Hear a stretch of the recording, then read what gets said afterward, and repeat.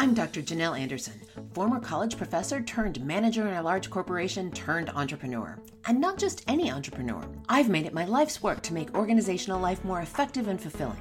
So welcome to Working Conversations, the podcast where we digest and translate research and ideas on workplace dynamics and serve up to you the most interesting and actionable strategies to make your workplace conversations and your relationships more effective, productive, and influential. If you're looking for proven tools for your workplace toolbox, you're in the right place. Now, let's get after it. Hello, and welcome to another episode of the Working Conversations podcast, where we talk all things leadership, business communication, and trends in organizational life. I'm your host, Dr. Janelle Anderson. Performance reviews. The annual ritual that brings a mix of anticipation and anxiety to employees and managers worldwide. Now, we've all been there. The annual dance of feedback, the good, the bad, and the sometimes downright awkward. In this episode, we're not just scratching the surface, we're diving deep into the do's and don'ts of performance reviews. From the manager's playbook to the employee's side of the conversation, we are uncovering the secrets to a constructive and growth-oriented review process. Managers, you'll learn the art of delivering feedback that inspires rather than demoralizes. Employees, we've got your back too. You'll learn how to navigate reviews with grace and leverage them for personal and professional development. Now, let's get started. Some organizations do performance evaluations annually. In fact, most do. Some don't. And some companies stopped doing it during the pandemic, and they're bringing it back now. For most people, it is a given that there will be some sort of annual performance review, often tied to goals that have been set a year in advance, and often tied to salary increases as well. So since your paycheck, or your employees' paychecks if you're a manager, since the paycheck is riding on it, let's take it seriously and see how we can get the most out of it. Now, before we get into the very practical do's and don'ts on both sides of the conversation, let's look at why it matters that you give and get useful performance reviews with a balance of feedback. First, from the manager's side. A recent study by Textio that surveyed over 13,000 employees showed that nearly 20% of employees who were looking for new jobs outside of their current employer said that, quote, insufficient feedback was the primary reason why they were looking to move on. The primary reason.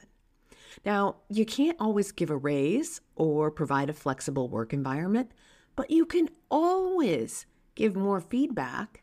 You can always give higher quality feedback. That is totally within your control. The other thing that's in your control is to give feedback that's actionable rather than vague. In the same study, people who received low quality feedback that wasn't clear about exactly what needed to be done differently, well, those folks were 63% more likely to leave the organization than those who got clear, actionable feedback. And this held true across high performers, mid-level performers, and low performers. And they studied multiple years' worth of data so they could actually see who left. And plus, in today's environment, you might not get approval to backfill someone's role when they leave. And even if you do, it might be hard to find a replacement. And either of those cases means more work for the rest of the team when someone quits. So it behooves you to give effective performance reviews. Think of it as a retention tool. Now, for the employee getting the feedback, please remember that no one is perfect. This conversation and the documentation that goes with it is a growth opportunity. So be open to constructive feedback. Anticipate that there will be some new information about your performance that will be shared in that conversation. And some of it might be difficult to hear. We all like to think that we're perfect, of course, and we are all far from perfect. So you'll get some tips on managing your defenses both beforehand and during the meeting. And there's always good old-fashioned deep breathing that's going to help you stay present, stay in the moment, get oxygen to the executive function part of your brain, the prefrontal cortex, the part that needs it the most. So you're going to get some tips as well today in the do's and the don'ts. Okay, let's start with the managers, do's and don'ts. I've got 3 do's and 3 don'ts for you. Managers, do tell the truth. Don't let poor performance or bad attitudes slide. You see, here's the thing.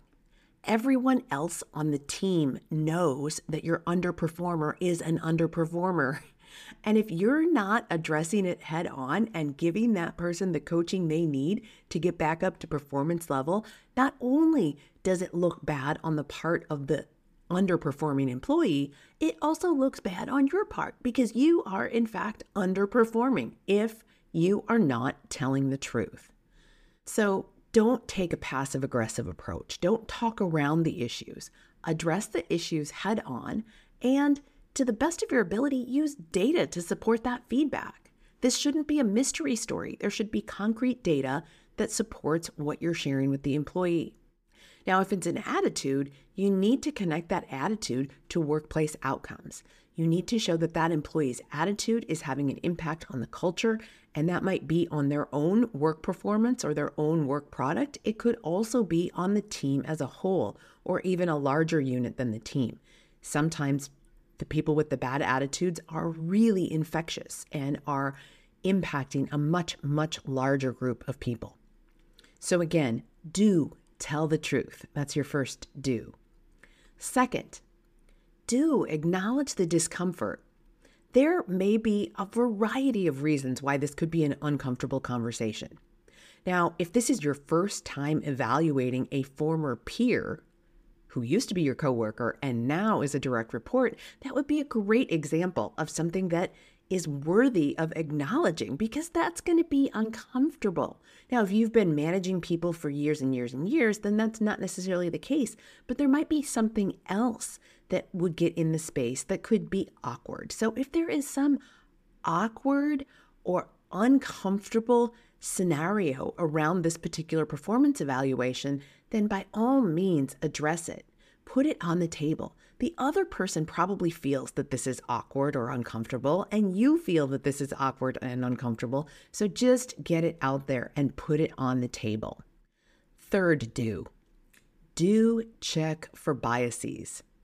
In a recent survey of 1,000 full-time employees conducted by Syndio, a workplace equity analytics firm, 25% of respondents felt that their performance reviews were negatively impacted by their manager's personal biases. The biases were most felt by employees of Asian descent and LGBTQ+ employees. So, managers, you do need to check yourself for biases. And if you don't think you have biases, then I am definitely talking to you. We human beings all have biases. We have them to greater and lesser degrees than our counterparts, but we need to keep ourselves in check of our biases. Our biases can predispose us to thinking more highly of one category of people and less highly of other categories of people. And sometimes it takes a very individual slant as well. And these categories don't just fall along racial, ethnic, and gender lines. It can also be where you work. That's known as proximity bias. So if you work in the office more days than not, and another employee that you supervise is also in the office on those same days, you may have proximity bias because you see them more frequently.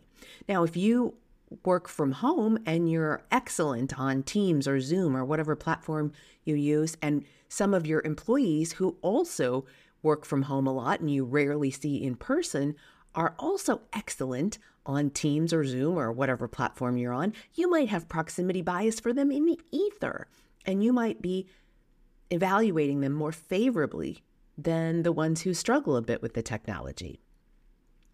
Now, there's also something known as affinity bias. And affinity bias is when we give favorable treatment to those that we like more than others, or we give disfavorable treatment to those that we don't like more than others. Now, I've talked about this in the podcast in the past, but if you're not familiar with affinity bias, I have an affinity bias test for you to take, managers, and it's very simple. On a scale of 1 to 5, where 5 is you would be friends with this person outside of work, and 1 is you would hide in a department store or the grocery store if you saw this person coming. You would duck into a different aisle. Rank your employees on that scale of 1 to 5, and then you have to keep yourself in check on the 5s because these are people that you have affinity towards, and you might be inadvertently giving them a higher performance review, or just in regular workplace treatment, you might be giving them more favorable treatment. And then you also have to check yourself on the 1s, and I also say the 2s as well. Here in Minnesota, we have something called Minnesota Nice, where somebody would be like, oh, I would never give somebody a 1. That sounds mean. I'll give them a 2. Now, it's not just Minnesota, but there's plenty of other places where you might feel that it would be, nobody's going to see this affinity bias test. You're just going to write it on a scrap of paper and you're going to throw it away or burn it or tear it up or put it through the shredder when you're done. But you do need to check yourself on the 1s, and for many of us, the 2s as well, because we just don't like them as much. And there's nothing wrong with not liking somebody or liking somebody a lot. There's nothing wrong with it at all, but it can absolutely impact the review process because you might be giving somebody more favorable review or less favorable review based on how much you like them. Okay, so this is just the tip of the iceberg. There are so many different things we can have biases on. Our brains are just simply biased. So we have to look for the biases. It has lasting implications on earning power because when you think about it, if somebody gets even a fraction of a percent more of a raise, then their base salary the next year when they're going to get another percentage-based raise or salary increase is based on that. So it has long-lasting implications for earning power, and somebody's salary could be impacted for a lifetime based on a bias that you might have in a performance review. So even 1% or a fraction of a percent salary increase is going to be compounded for years ahead. So do check yourself for your biases, managers. This episode is made possible by Instacart. If you haven't already started using Instacart, now is the time, my friend. Now, I'm the first one to say that I actually enjoy a trip to the grocery store. I really do. But you know what I like doing even better? Making this podcast. When I was deep in the development of this podcast, outlining and recording the first few episodes, my kids reminded me that they needed to eat. Instacart to the rescue. In absolutely record time, Magnolia, my Instacart shopper that day, delivered chicken nuggets, milk, avocados, fresh berries, and a host of other groceries we needed. When life gets busy, or when you just want to feel like royalty and have someone do it for you, there's Instacart. Get $10 off your first order when you sign up at workingconversations.com/Instacart. Now, back to the show. All right, I have some don'ts for you as well. Don't use the phrase, I think. There should be observable data about the employee's performance. If you're starting a sentence with I think, that is based in opinion, or at least you're couching it in an opinion or using hedging language. It is not about your opinions, at least it shouldn't be. It should be about observable data. You want to be clear and direct. So let's avoid hedging language and specifically, I think. Let's get that out of the conversation. Don't. Here's your second don't. Don't use the sandwich method. If you've ever heard of the sandwich method, or sometimes it's called the roller coaster, start on a high note, then share the negative information, and then end on a high note. That is a terrible way to give feedback. Now, the performance evaluation conversation should be balanced. There should be some opportunities for improvement, and there should be some notes about what's going well. Now, here's how a sandwich conversation would go, and this is what you should not do. A sandwich conversation might sound like this. Let's say you supervise a sales team, and your salesperson, Tim, has overspent on his expense report recently. And so you come in to have that conversation with Tim about that. And really, most of the time when you use the sandwich method, it's that thing in the middle that is the most important thing. But here's how the sandwich conversation might go. And again, I do not recommend that you do this. You might say to Tim, hey, Tim, this last year has been an amazing record-setting banner year for you. You closed several really big deals that had an overall impact on the whole company's bottom line, and we are so grateful for that. Now, we also noticed that you did overspend by 26% on your expense reports in closing those deals. And we do need to keep those expenses down. I'm taking some heat from the senior leadership about expense reports. So we need to make sure we're dialing that in. And, I also looked at your upcoming pipeline for the coming year, and it looks great. There are some awesome leads in there, and I can't wait to see how you go about closing those leads and bringing in some more of those great big deals. Good talking with you, Tim. Good talk. All right, so from Tim's perspective, he's going to leave that conversation going, well, I'm not really sure what that whole thing was about. And he might not even, it might not even land for him that negative information about overspending on his expense report, that was even the point of the conversation, or that is even something worth paying attention to. That negative feedback gets lost in the middle. So don't use the sandwich method. Do, of course, provide some actionable, constructive feedback, as well as some positive feedback. Now, people always ask me, should I put the positive feedback first or should I put the negative feedback first? I don't really think it matters as long as you're clear that there is going to be some of each.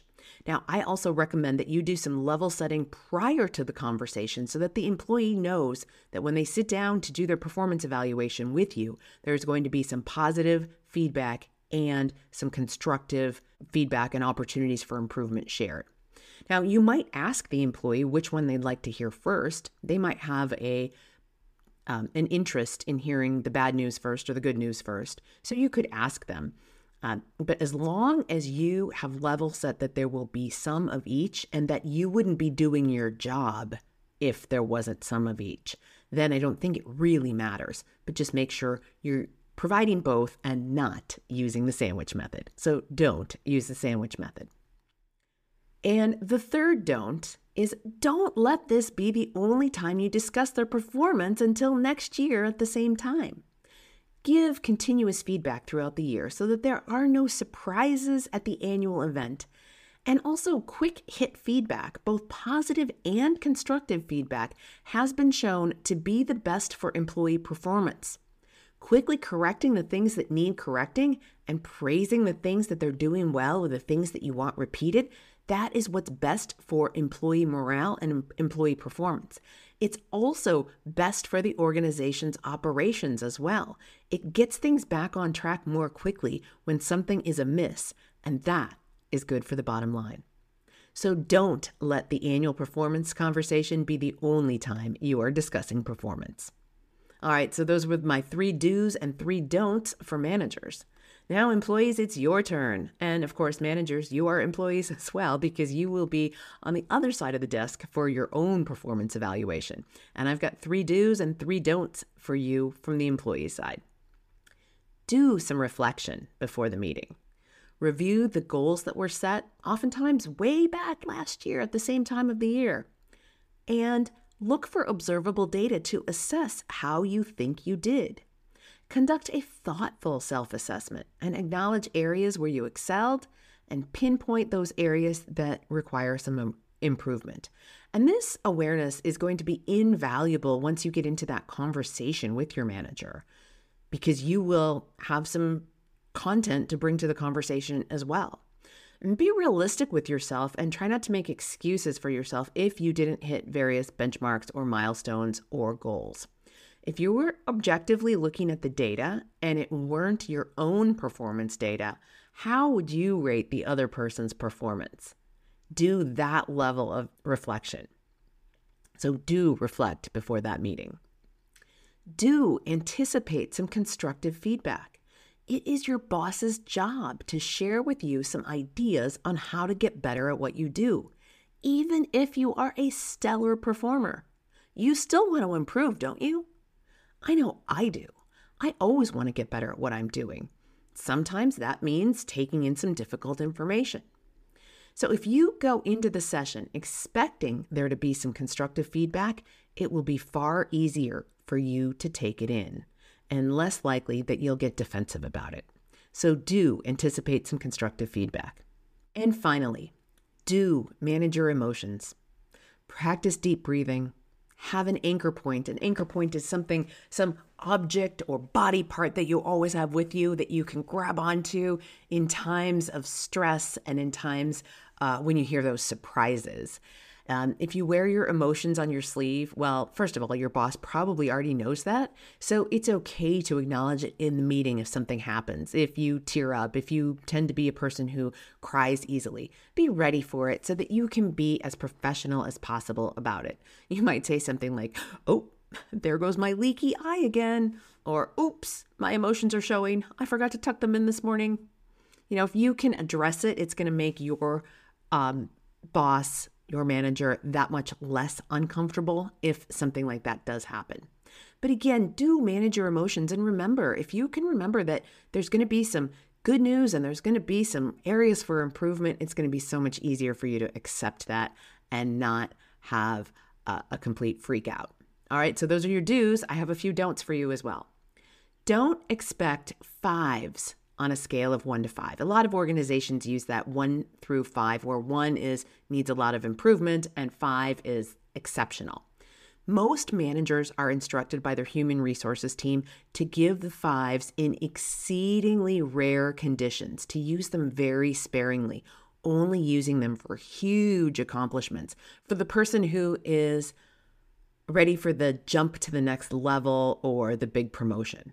So don't expect that you're going to get 5s. And if you happen to get a 5 or 2, then really relish it, but don't expect it. Second don't compare yourself to others.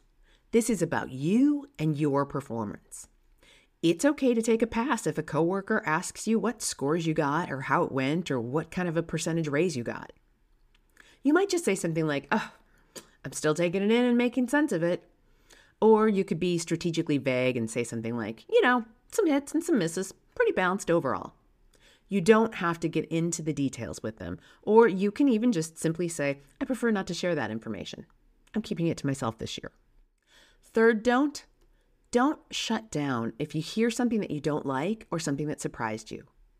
It's okay to acknowledge your surprise by saying something like, "Wow, I had no idea. Can we talk more about this in a few days after I've let it sink in?" I don't want you to get caught in fight, flight, or freeze. Your sympathetic nervous system, when it gets activated like that, that is a real physical experience. And if you go into the conversation expecting it to be a dialogue with some give and some take and maybe even some surprises, you'll be less likely to shut down or get defensive and have your sympathetic nervous system, that fight, flight, or freeze response, get the best of you. All right, so those are your do's and don'ts for being on that side of the performance evaluation conversation. Okay, my friends, there is your playbook for handling performance review season. 3 do's and 3 don'ts for each side of the conversation. A quick recap: managers, do tell the truth. Do acknowledge any awkwardness, and do check yourself for your biases. At the same time, don't use the phrase "I think." Don't use the sandwich method, and don't, for goodness sakes, don't let this be the only time all year that you discuss performance with your staff. And on the employee side, do some preparation before the meeting. Do anticipate constructive feedback, and do manage your emotions. And for the don'ts, don't expect a bunch of 5s, don't compare yourself to others, and don't shut down when you hear something that surprises you. Good luck to all of you in having the performance evaluation conversation this year. And if your organization's review cycle doesn't happen until later in the year, make sure you bookmark this episode so that you can easily find it when you need it most. Remember, the future of work is not only about technology, it's about the values we uphold, the communities we build, and the sustainable growth that we strive for. We need to keep exploring, keep innovating, and keep envisioning the remarkable possibilities that lie ahead. As always, stay curious, stay informed, and stay ahead of the curve. Tune in next week for another insightful exploration of the trends shaping our professional world. Until then, my friends, be well. Thanks so much for listening. If you like what you're hearing on the podcast, head on over to Stitcher, Apple Podcasts, or wherever you get your podcasts and give us 5 stars and a quick review. It really makes a difference, and it keeps us bringing you valuable content that you can put into play in your life. I'm Dr. Janelle Anderson, and this is Working Conversations.